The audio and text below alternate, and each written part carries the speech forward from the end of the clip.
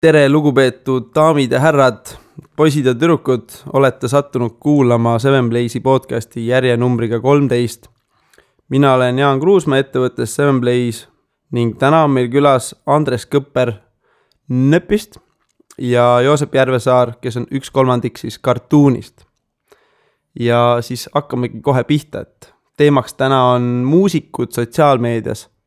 Ja siis võib-olla küsingi alustuseks, millega te igapäevaselt siis oma leiba teenite ja mis on see, mis teid hommikuti erutab?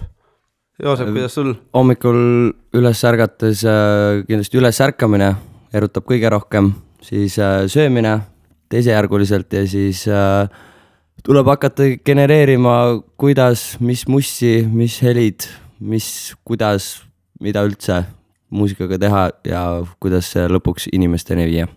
Ma nõustun sellega, et söök on üsna tähtis asi hommikuti.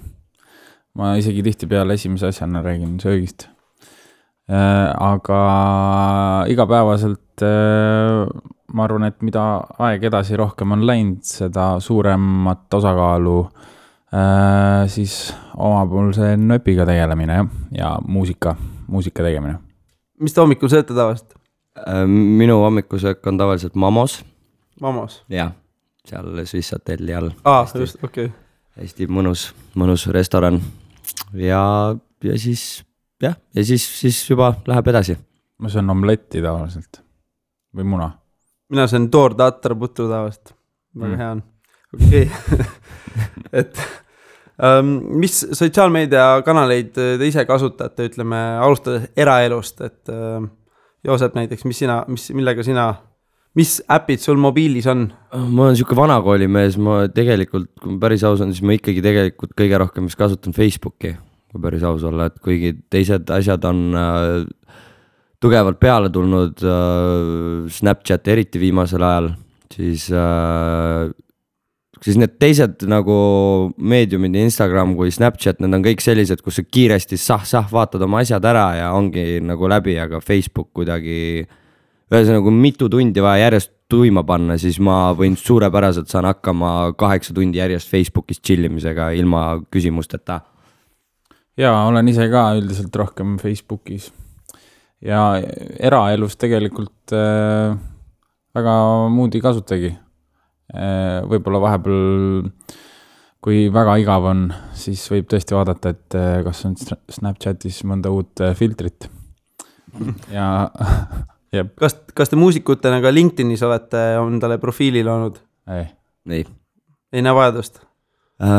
Mul on mingi 2 asja, mis ma lihtsalt nagu, ma saan aru, mis asjad need on, mis nende funktsioonid on, kuidas need töötavad, aga ma ei ole lihtsalt ise suutnud ära linkida endale vajalikke asju, ei Twitteris, ei LinkedInis. Et LinkedIn näeb minu jaoks välja selline, et kui sa oled kuskil advokaadibüroos, mingi büroo juhatuse liikme, tütre poja juhatuse liikme, poja tütar, et siis see on nagu mingi teema, aga muusikuna on kuidagi nagu väga kauge on see küll, jah? Ja Twitter on minu jaoks selline, et kui sa oled mingi kvootide mees, siis on nagu pauguta seal palju tahad, aga mingi poes käimist või Mamos hommikust söömis raporteerida on võrdlemisi nagu lamp. Mingi periood ma sealt Instagramist postidest panin otse, et postiks seda ka Twitterisse, aga see on tegelikult üsna mõttetu lõppude lõpuks, sest selle Instagrami postituse formaat on niivõrd teise suunitlusega kui Twitteris, et siis tegelikult Twitteris ta ei jõua väga eriti kuhugi. Kuigi kunagi üks Kanada raadiojaam leidis just Noepi läbi Twitteri mingi postituse. Et selles mõttes, et võib-olla täiesti tühja ei lähe, aga väga nagu ei kasuta. Seal Twitteris on see avalik leitavus vist on kõvasti parem, et ja seda monitooritakse rohkem just uudiste agentuuride poolt, et leida seda sisu igapäevaselt. Ja seal, kui avalikult õigesti ütleme, hashtagid ja teemakohaselt postitada, siis on suurem tõenäoliselt sind üles leitakse versus siis keegi otsib sind Facebookist üles või Instagramist üles. Et kui võtta just ajakirjanduse poole pealt. soovitaksid sellele rõhku panna nii-öelda reach'i mõttes? Eks ta on omajagu jah, nõuab nagu eraldi pühendumust, jah, nagu sa ütlesid, kogu aeg peaks nagu säutsuma, et noh. Eestis on kusjuures mingil põhjusel, nii palju kui ma olen aru saanud, siis see on teismeliste mingi teema. 12–16 panevad nagu retsilt. See on mingi teatud nagu sihtgrupp, jah, mis noh, näiteks kes Eestist võib-olla Twitteriga käime, tema on nüüd Kaur Kender, noh, ta on võitis teine teema. Genka ja Mihkel Raud ka, et nagu selles mõttes ma olen väga hästi kursis, aga lihtsalt ongi see, et noh, ma olen proovinud nagu nii-öelda, aga mind lihtsalt ei eruta see sait, et ma sain aru, mis seal nagu vaja on, et särada. See ongi, pead lihtsalt kogu aeg kirjutama originaalseid enda välja mõeldud nii-öelda quote, mis lähevad viraliks. Et aga mul seda talenti nagu nii tugevalt sees ei ole, siis ma lihtsalt mingi mõttetust ma ei viitsi sinna nagu jagada selles mõttes. Okei, aga mis te tööalaselt eristate üldse, et nüüd on minu sotsiaalmeedia aeg ja nüüd on minu töö sotsiaalmeedia aeg, et on te eristate sellist? No Instagramis on see, et kui ma midagi likein, siis läheb ikka Noep Musicu alt, sest juba tüüt on vahetada seda kasutajad. No nüüd enam mitte nii tüütu, sest sa saad selle põhimõtteliselt väga lihtsasti seal otse teha, aga see harjumus ainult ühte kasutada jäi sisse sellest ajast, kui pidi selle jaoks eraldi välja logima. Meil Cartooniga on kindlasti väga suur erinevus nagu erakontol ja bändikontol, sest meid on mitu tükki. Et me ei oleks nagu sooloartistina, ma saan väga hästi aru, et noh, sa saadki kõik ühendada, sest see oledki sina ja nii ongi, et meil on nagu selles mõttes, et 3 erinevat indiviidi ja see tähendab ka seda, et kui me ise midagi kuskil liigutame, et siis me peame ikkagi nagu ise isiklikult sellega tegelema. Kuigi vahel arva saab ikka ainult erakontole ka pandud mõne pildi, mis tundub olevat ikka liiga isiklik või nagu, miks peaks see kedagi Noepiga suhtes väga huvitama. Äkki ühelt poolt, et kui muutuda ise väga isiklikuks, et siis see fänn on nagu lojaalsem või kui ta sind nagu tegelikult otseselt ei tea, aga siis ta arvab, et teab rohkem. Ja mingil määral see nii toimib küll, aga see on ka sisetunde küsimus, ma arvan. Ma arvan, et minu enda Instagram on suht selline nii-öelda filtrita küll, et ma ei näe põhjust, kuna ma ei ole fotograaf ega videograaf seal Instagramis, siis esteetiline välimus ei ole alati kõige tähtsam, meid ongi selline sisu ja huvitatavus. Aga see, et kui isiklikuks sellega minna, see on, ma arvan, täitsa siuke sisetunde küsimus. Korraks piilusin su eraprofiili versus siis ütleme su artisti profiil, et noh, väga palju on nagu seoseid, ma vaatan, et paljud inimesed, kes sind teavad, täägivad sind ka ära, et kas see pigem on nagu, noh, sul ongi vist lihtsam seostada sind ja Nöppi, eks ju, kui üks. Jaa, ma arvan, et eriti Nöppi algusaegadel oli see, et oli väga, noh, tugevasti see, et Andres Kõpper ehk Nöpp, aga nüüd, mida aeg on edasi läinud, siis seda rohkem see minu enda nimi on nagu anonüümsem. Et ausalt öeldes peale kontserti, kui inimesed tulevad rääkima või muud infot küsima, siis ega nad mu enda nime ei teagi, mis on väga hea, mulle see sobib väga hästi. Joosep, kuidas sul on erinevad, sul on veel sa grindiga toimetad, Cartooniga ja sul veel minevikust veel mitu bändi, et kuidas sina oled neid, ütleme, eristanud või kas üldse eristad, et alati ikka eristanud, et ma ei ole kunagi sooloartist olnud, et nagu selles mõttes, et ma ei ole muusikat nagu tootnud kunagi üksinda, et ma ei ole kuidagi leidnud mingit asja, et sellega hakkama saada ja ma olengi alati suutnud tiimides töötada ja sellelt tulenevalt ka on alati pidanud erakonto ja bändikonto nagu 2 erinevat asja. Kuigi, noh, ikkagi kui on vaja midagi promoda, siis kõige ustamavad fännid on ikkagi enda sõbrad, tuttavad, et selles mõttes, et kui neile midagi vaja teada anda, siis võib seda vabalt ka enda konto pealt teha, selles mõttes. Kas teil Tinderis on konto? Ei. Mul oli kunagi, aga enam ei ole pool aastat olnud. Okei. lähme siis muusika peale ka rohkem üle, et kas sotsiaalmeedia on aidanud teie karjäärile kaasa?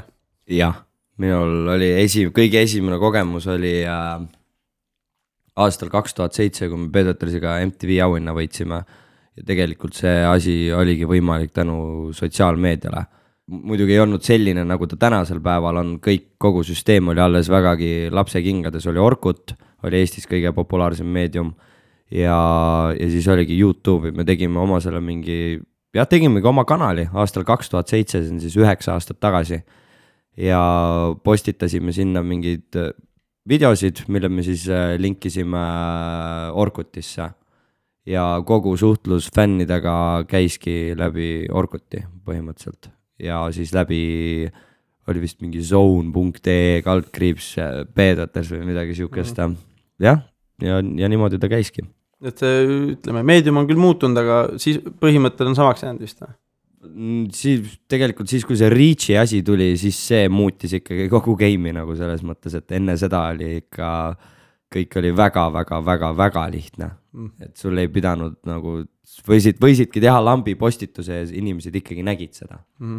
Nüüd on ikkagi nagu asjad vägagi muutunud. Jaa, tohutult mõjutab see sotsiaalmeedia asi.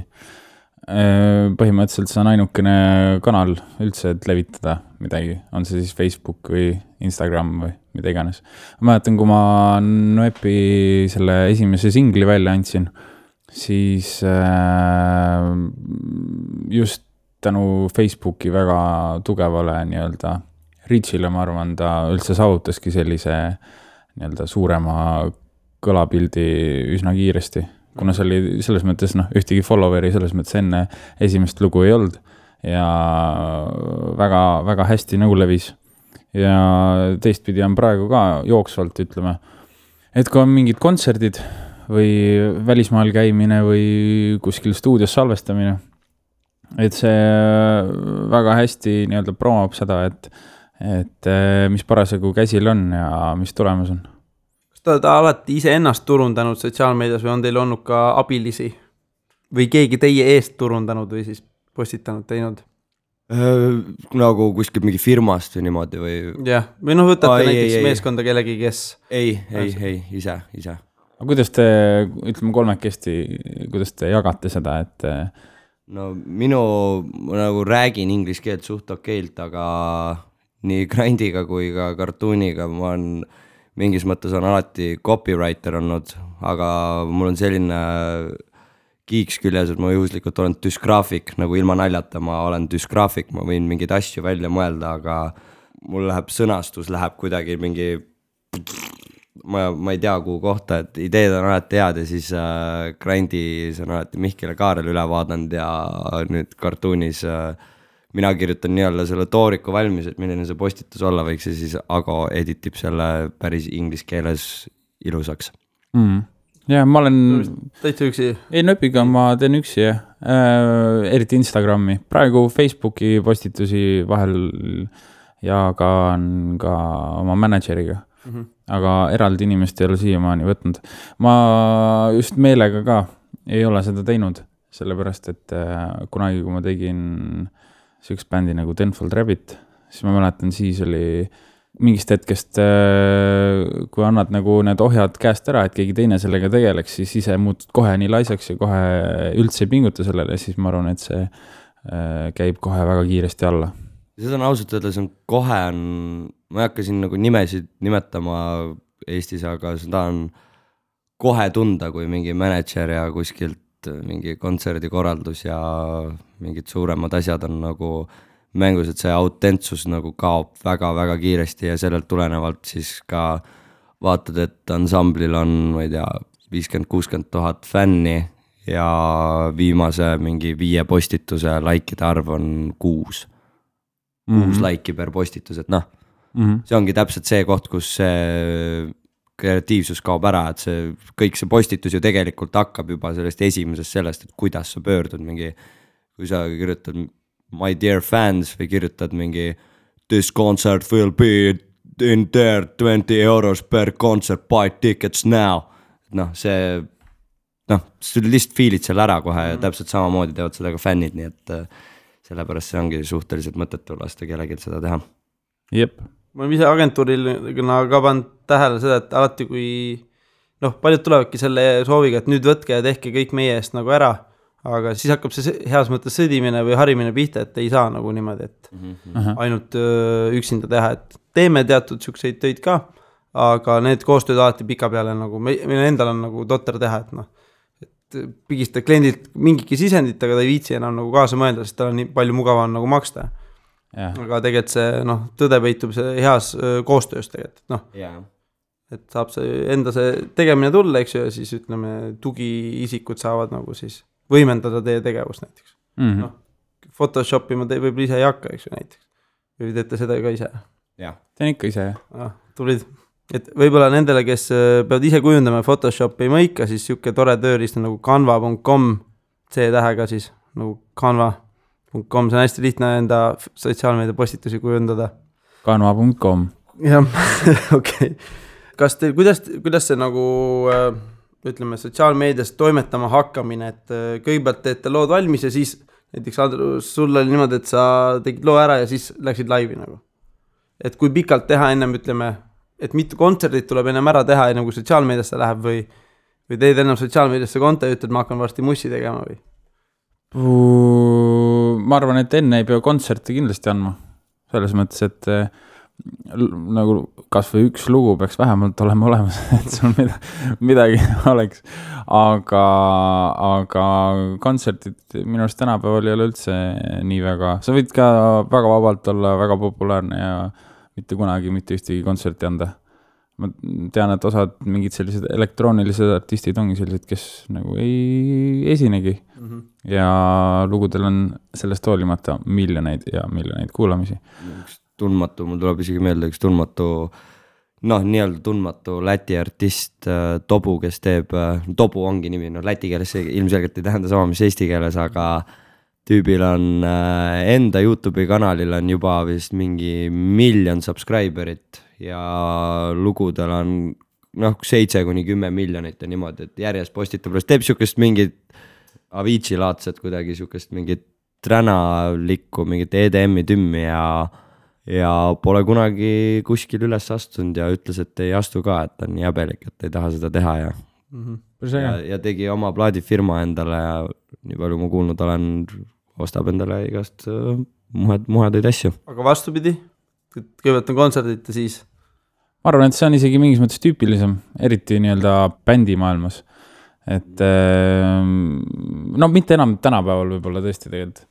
Et kas või võtta, et kui me Tenfoldi tegime, siis ma arvan, et me Insta tegime ikka peale 2 aastat tegutsemist. Aga siis ei olnud Insta võib-olla teema ka. Et nüüd kui kanalitest jutt ongi, et mis on need turunduskanalid internetis, mida teie olete tundnud, on toonud teile kõige rohkem kasu? Kartuuni asjus kindlasti on see olnud YouTube.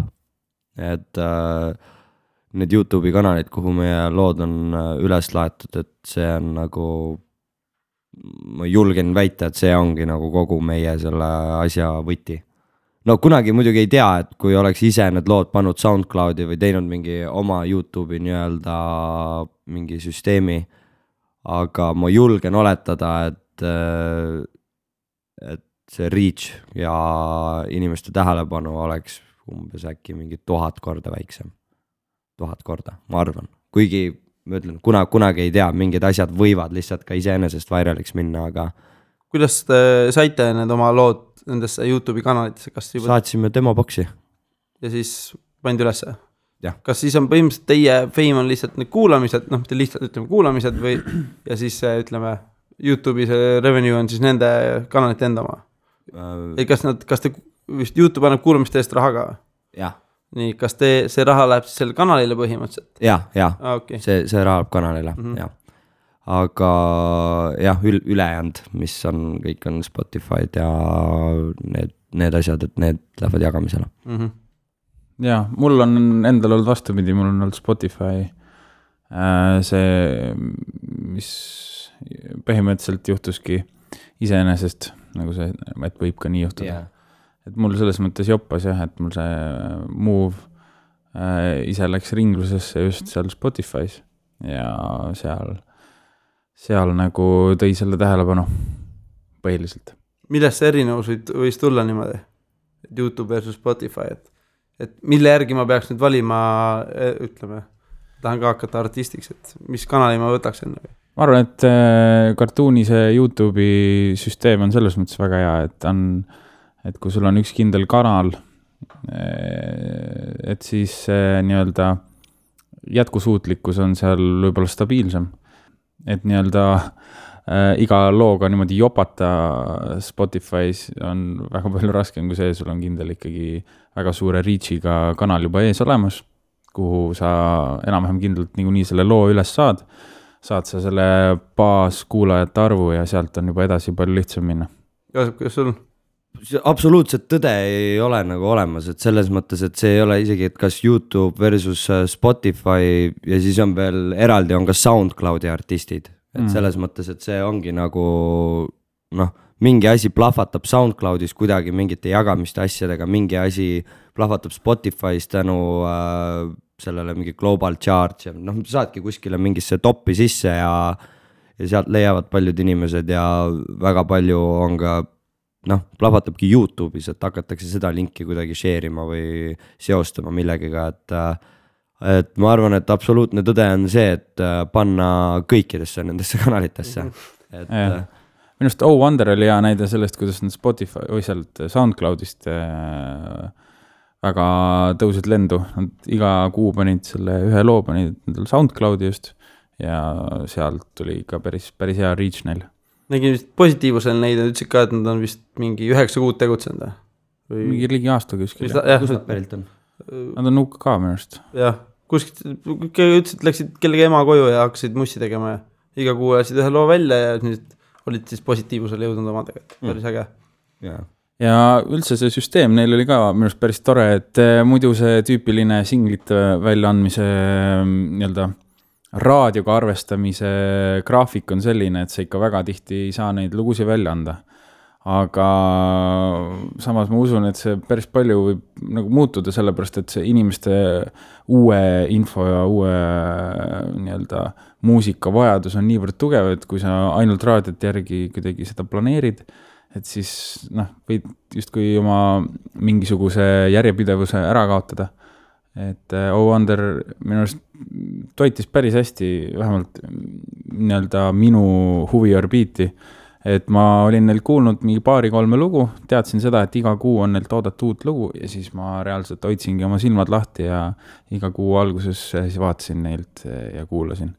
Ja see tegelikult päris hästi nii-öelda võttis nende kütkesse, aga samas see on ka potentsiaalselt üsna selline erandlik juhtum ka. Vähemalt siiamaani. See sammune artist Tobu, kellest ma rääkisin Lätist. Tema andis välja 10 kuud järjest iga kuu ühe loo seal samas No Copyright Sounds'is, millest ma rääkisin. Ja ta ongi praeguseks ehitas sellega endale Facebooki 250,000 fännibaasi ja YouTube'is 1 million subscriberit.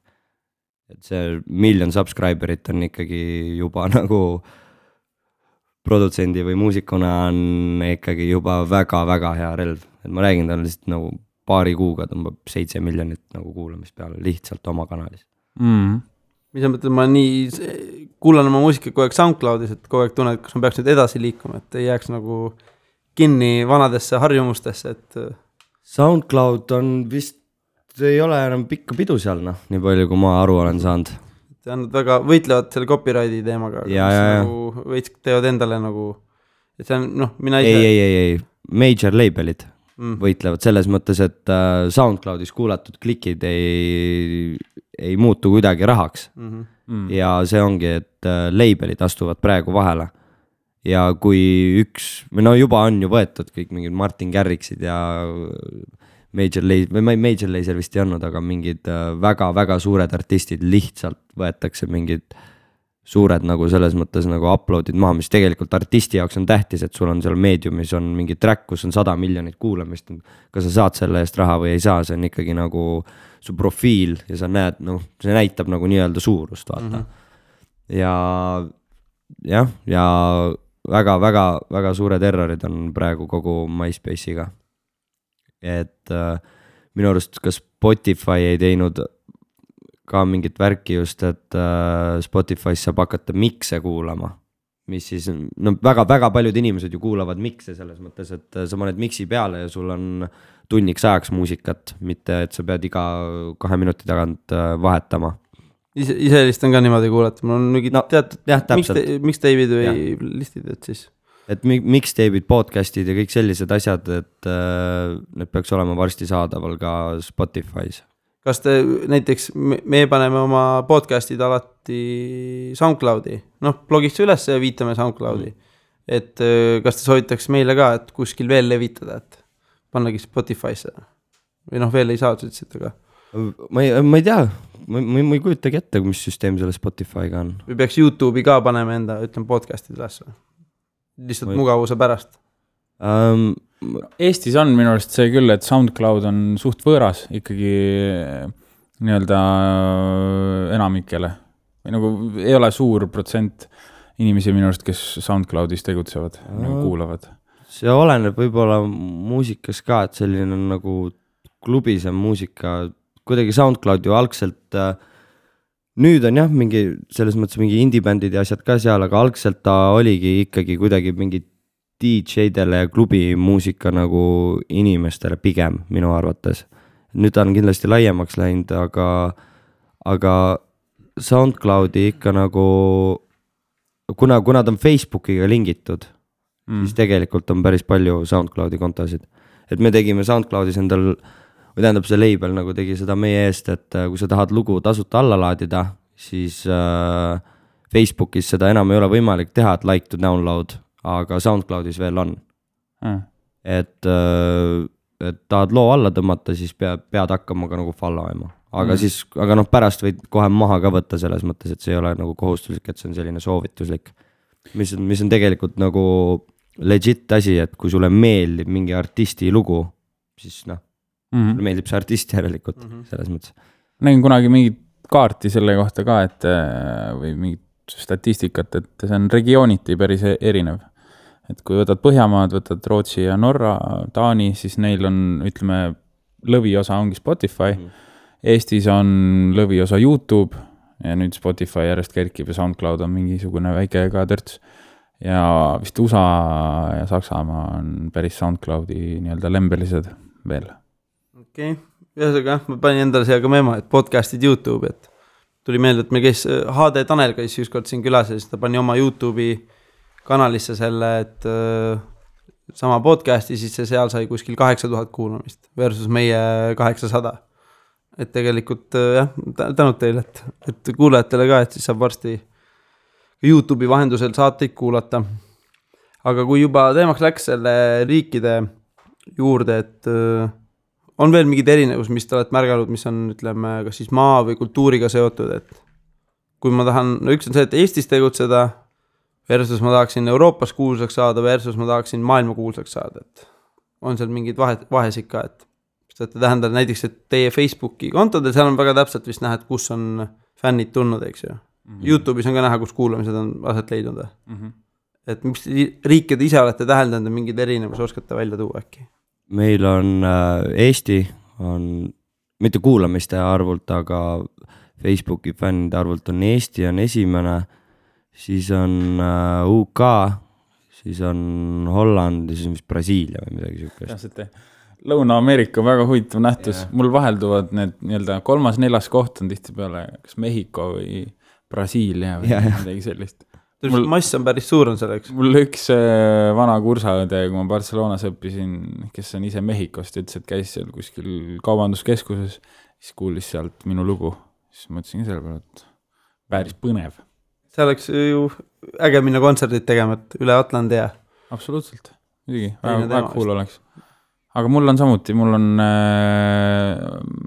arvan, Facebook on kindlasti Eesti number 1, aga Spotify's ma arvan, et Eesti ei ole kindlasti, on Rootsi ja siis UK ja Saksamaa on vist nagu need top 3 vahelduvad oma vahel. Kas teil koduleht ka on muidu? Mul ka ei ole. Ma ostsin selle domeeni küll kunagi ära, aga kuidagi iganenud on see formaat ka võib-olla, et keegi ei otsi väga seda.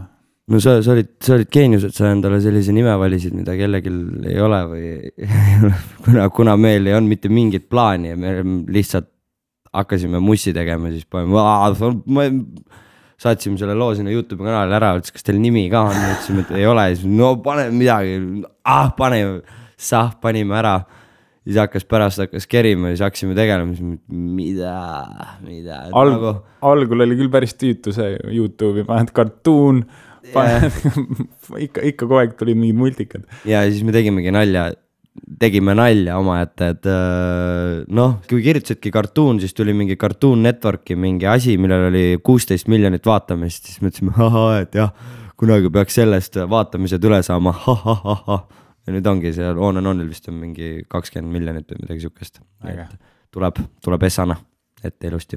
Nice. Aga mõlema puhul ma tegelikult nagu, kuidas öelda, et miks te arutate nii, et teil see fännide arv, kuulamiste arv, noh ütleme siis kartuuni puhul YouTube versus Facebook ja siis nöpi puhul Spotify versus Facebook, et miks see nii on või?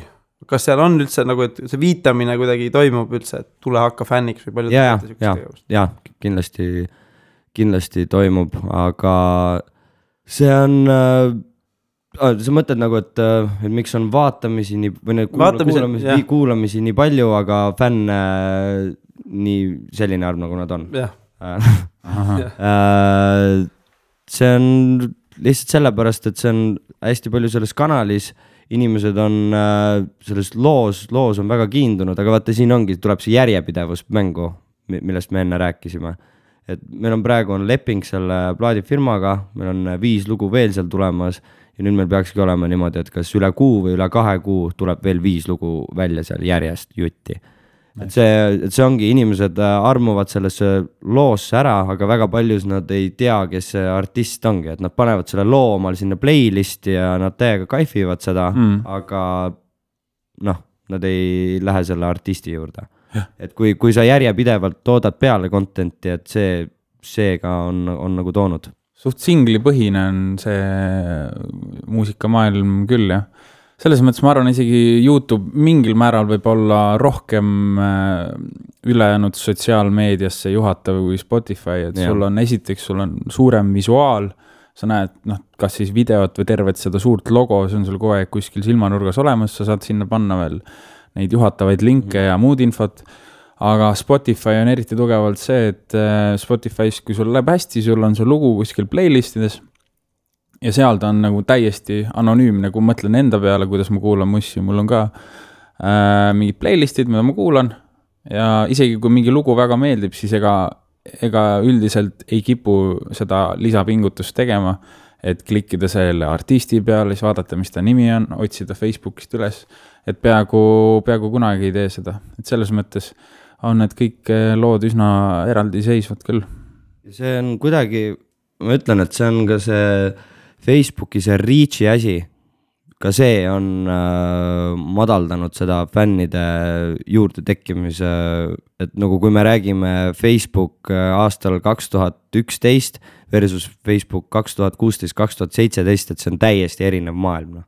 Et ongi YouTube'is on see reach, ongi ikkagi endiselt selline, et kui sa oled subscriber, sul tuleb klõnks, tuleb mail, või noh, sul tuleb teade selle kohta, et see asi on üleval.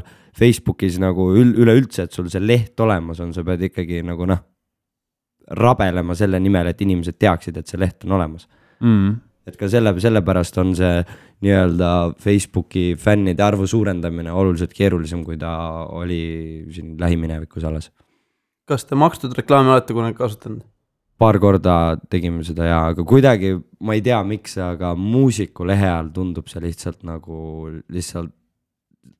ei tea, kuidagi nagu tundus vale ja ausalt öeldes ma ei saanud aru, et see nagu midagi juurde oleks andnud.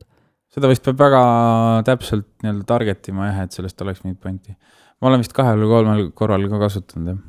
Seal on näiteks miks ma enam kodulehe tõin nagu mõttesse ennem oli, et seal ma näeksin ise, et kuidas see ütleme, ahel võiks olla, et näiteks inimene avastab teid X kanalist, Spotify, YouTube vahet pole, teil on kodulehe viide, kus on ma ei tea, mingi tore asi lisaks, eks ju. Osad müüvad ju brändi nänni ka veel, eks ju, või brändi, et ja kui inimene on sattunud juba kodulehele, noh huvi pärast, siis näiteks Facebooki puhul on võimalik see remarketing, et näiteks selle ühe päeva jooksul, kui ta käis teie kodulehel ära, seal külje bänneri peal, noh ütleme, et sa ei taha pinna talle käia, et näitad talle, et noh, et tule vaata siin rohkem materjali näiteks. Sest remarketing ei ole ka nii kallis, et sa saad väga lihtsa vaevaga talle ennast korraks pärast, kui ta sinna sotsiaalmeediasse tagasi jõuab või Facebooki siis, et siis saad talle korraks veel silma alla hüpata. Korraks väikse küpsise külge. No, põhimõtteliselt jah, et see on siuke päris, et seda nagu remarketingu teha, et see on nagu hea trikk, aga jah, et mõnes mõttes ma saan aru, eks, et ei taha, et sponsord olla seal, eks ju, aga mõnes mõttes jälle ma näeksin see, kuidas saaks seda asja, et Spotify'st leiab, vaatab kodulehele, pärast õhtul läheb Facebooki, näeb külje peal, näe, see on see bänd siin, üks nupp, eks ju, like on olemas. Et jah, keegi ise otsima midagi ei hakka tänapäeval Facebookis, et kui te Facebooki lehel vaatate, seal on näha view'se ka, et kui palju on käidud üldse lehel, Facebooki lehel endal, neid tähebe vaadatud, siis on tegelikult väga madal number tänapäeval, et väga viitsita minna välja arvatud siuke esimene kord tutvumaks, siis see, ütleme, fännatava lehe seinal, et see infot on lihtsalt nii palju, et sellepärast natuke, et on hea ja halb, et halb see, et peab raha kulutama, aga hea on see, et on võimalus nagu siis seda tähelepanu saada nagu, kui sihtida niimoodi, et siis tähelepanu saada, aga suht nagu, ütleme, odavamalt kui kuskil telereklaamis on. Ma ei ole nagu aru saanud sellest, et sa võib-olla tead rohkem seda, mul näitab kuidagi Facebookis, et fännid per nädal, et kui palju nagu tuleb juurde.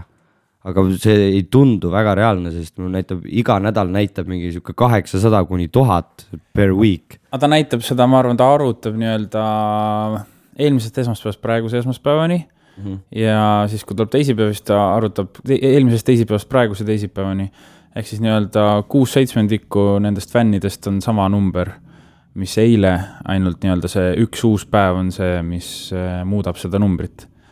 Et ta nagu kogu aeg seda nagu täit nädalat näitab sulle. Okay. Ma olen nii aru saanud vähemalt. Oskate juhtumeid tuua, kus konkreetne tegevus sotsiaalmeedias on toodnud kohe, ütleme, käega kasutavat tulemit, et tegite selle asja või postituse või video ja siis selle peale, ütleme, keegi lihtsamaks vist ostis plaadi või palus plaati või siis kutsus teid esinema näiteks kuskile? No, mul on olnud näiteks see, et enne mingeid suuremaid kontserte ma olen lavastanud mingi sketši või mingisuguse naljaklipi ja siis selle lõppu pannud siis selle kontserdi info ja kui see sketš on olnud näiteks naljakas ja läinud nagu nii-öelda väiksel määral vairaliks, siis ta on päris palju toonud küll juurde seda kontserdi info levikut. No me tegime kunagi Grandiga neid loosivideosid, mis nagu see oligi iga kord käega katsutav selles mõttes, et paar korda oligi, ühe korra oli sedasi, me tõime ühe, kes praeguseks on nagu väga tuntud artist, aga tollel hetkel ta ei olnud üldse veel tuntud, see on Hospital Recordsi artist Ederwood, kes oli just alustanud ja tõime tema ja just oli kuidagi see mingi Linn on minu oli mingi hull hitt ja siis me tegime selle Edgar Savisaare Linn on minu ja siis oligi ürituse attend nagu, meil on statistika tekkinud mõne aastaga, et kui palju on attend, kui palju reaalselt kohale tuleb ja mis see nagu on, et meil on suhteliselt accurate see alati ja siis oligi, et attend oli võrdlemisi madal ja tuli põhimõtteliselt nii palju inimesi, et ei mahtud nagu sisse äragi, et see on nagu sa ütlesidki, et teedki mingi asja ja sa lõpuks tunned ja suudad seda käega katsuda, et kuidas see mõjus publikule. On esinema kutsutud niimoodi? Ma ei kujuta ette nii konkreetset asja pole olnud, et oleks mingi konkreetse video postitanud ja selle arvelt oleks kutsutud. Aga tihti peale, kui on kutsutud, siis on välja toodud küll nii-öelda neid videosi, mis ma vahel firmin peale kontserti, kus siis kas siis inimesed nii-öelda karjuvad või laulavad kaasa. Et selline nii-öelda publiku kaasatus videolt näha, see annab, ma arvan, kindluse küll kontserdi korraldajatele. Nende videode puhul veel, et ma vaatan enamasti, vähemalt kartuuni puhul kindlasti lähete videod YouTube'i. Ei, kui me ise oleme midagi postitanud, mul siiamaani mul ei ole vastus selle jaoks, miks meil enda YouTube'i kanalit ei ole. kui me oleme mingit videot tahtnud kuskil postitada, siis me oleme seda teinud Facebookis. Et kuna see on meie ainuke nagu koht, kus seda jagada, kui me tahame mingit enda asja jagada, siis YouTube'i lingi jagamine Facebookis on sama hästi võid hane selga, ma ei tea, mustsõstra morssi kallata selles mõttes, et noh. Ma ise enne mõtlesin, et kuidas need fännid saaks paremini leida, kui teil on väga head videod, et ongi see video otse laadida Facebooki tegelikult. Ja sealt on nagu, Facebook ise nagu meelega teeb seda, et tahab olla parem kui YouTube, annab selle rohkem reach ja autoplay ja nii edasi. Aga kas see Instagramist otse laetud video läheb ka Facebooki video alla, on ju? Otseselt, sa saad share'ida seal vist või? Minu arust share'imisega ongi kõige hullem kamm. Keerab kinni ka veel rohkem, et selles mõttes otse video ainult Facebooki. Mulle on vähemalt tundunud, nii et see on nagu only way to go. Ükskõik, mis teine meedium vahel on, kuigi Instagram on nende enda oma, siis nad on ikka nagu, see Instagrami video ei tööta ka Facebookis nii hästi minu arust, on kuidagi siuke kahtlane veits, et nagu nende enda see süsteem on ikkagi nagu kõige mõistlikum. Sellised lõpumõtted siis teilt küsida ja uurida, et mis oleks teie poolt soovitatavad esimesed 3 sammu algajale muusikule, kes tahaks siis laias maailmas läbi lüüa. Et tema siis tegevuste järjekord sotsiaalmeedias.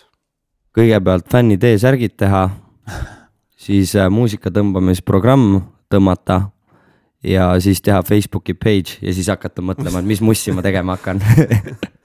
Ei, sotsiaalmeedias just ja, et kui muss kõrvale jätta. Ütleme, et ma teen juba täiega head mussi. Mängin kodus nurgas džembet ja siis tahaks nüüd laiale maailma seda jagada, et mis ma nüüd ütleme, 3 esimest samm oleks, et kuidas ma nüüd, mis ma tegema pean? Ma isegi arvan, et tegelikult nagu kuna mingid kõrvalisi inimesi ega midagi ei ole, äkki esimene samm olekski Facebook ikkagi, ma arvan. Facebook, SoundCloud või YouTube'i kanal, et kuhu see muusika üles laadida ja siis juba kõik teised meediumid sinna lisaks Instagram, Snapchat, Twitter ja nii edasi. Mis ma seal kanalist tegema hakkaksin? Esimene asi või mille peale tasub küll mõelda, võib-olla mida tihti peale alla hinnatakse, on ka see, et mingisugune visuaalne konkreetne kuvand, et see oleks selles mõttes ka järjepidev, et ei muutuks iga kuu, et mõtled, nüüd ma teen muue disaini ja nüüd me tellisime sealt ja nüüd on see, et enne kui sa üldse midagi launchid, et siis oleksid üsna kindel selles, et milline see kas siis logo või visuaalne nii-öelda see pilt või asi sul on, sellepärast et päris palju see salvestub ka nii-öelda kuulaja nii-öelda tagakolpa ära, et igal pool, kas on sul see Spotify väikene kastikene, mis on seal mõned pikslid suur, või on ta YouTube'i see või Facebooki display picture, et selle peale tasub küll mõelda. Siinkohal vist Grind on väga hea näide sellest visuaalsest järjepidevusest, et kindel peinti teema, et see on nagu äge olnud, jah. Vot, aga viimane küsimus. Kuidas näeb välja sotsiaalmeedia edaspidi, ütleme, 2020 muusikatööstuses? Kuidas see mõjutab seda?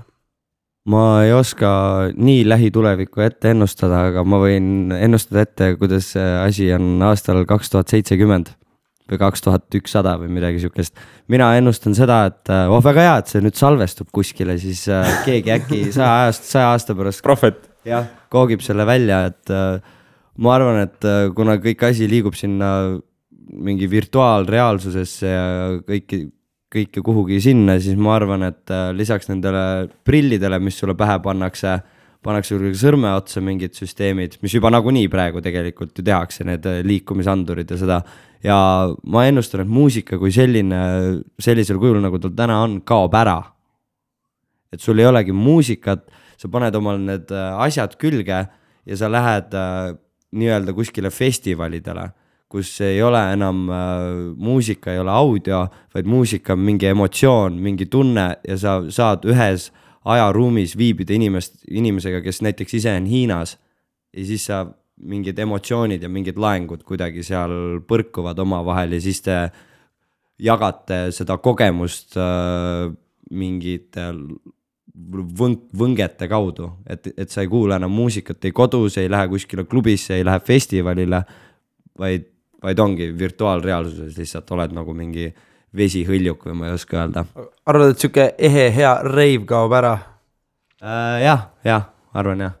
See võib olla mingi täiesti lampa arvamus, aga kui me oleks 20 aastat tagasi öelnud ühele rockarile, et 20 aasta pärast on niimoodi, et üks poiss tuleb, tal on taskus mälupulk, ta torkab selle masinasse ja 300 000 inimest lava ees reivivad ja laulavad ta laule kaasa, siis oleks selle inimese poole vaadatud ja öeldud, et kas sa oled debiilik või?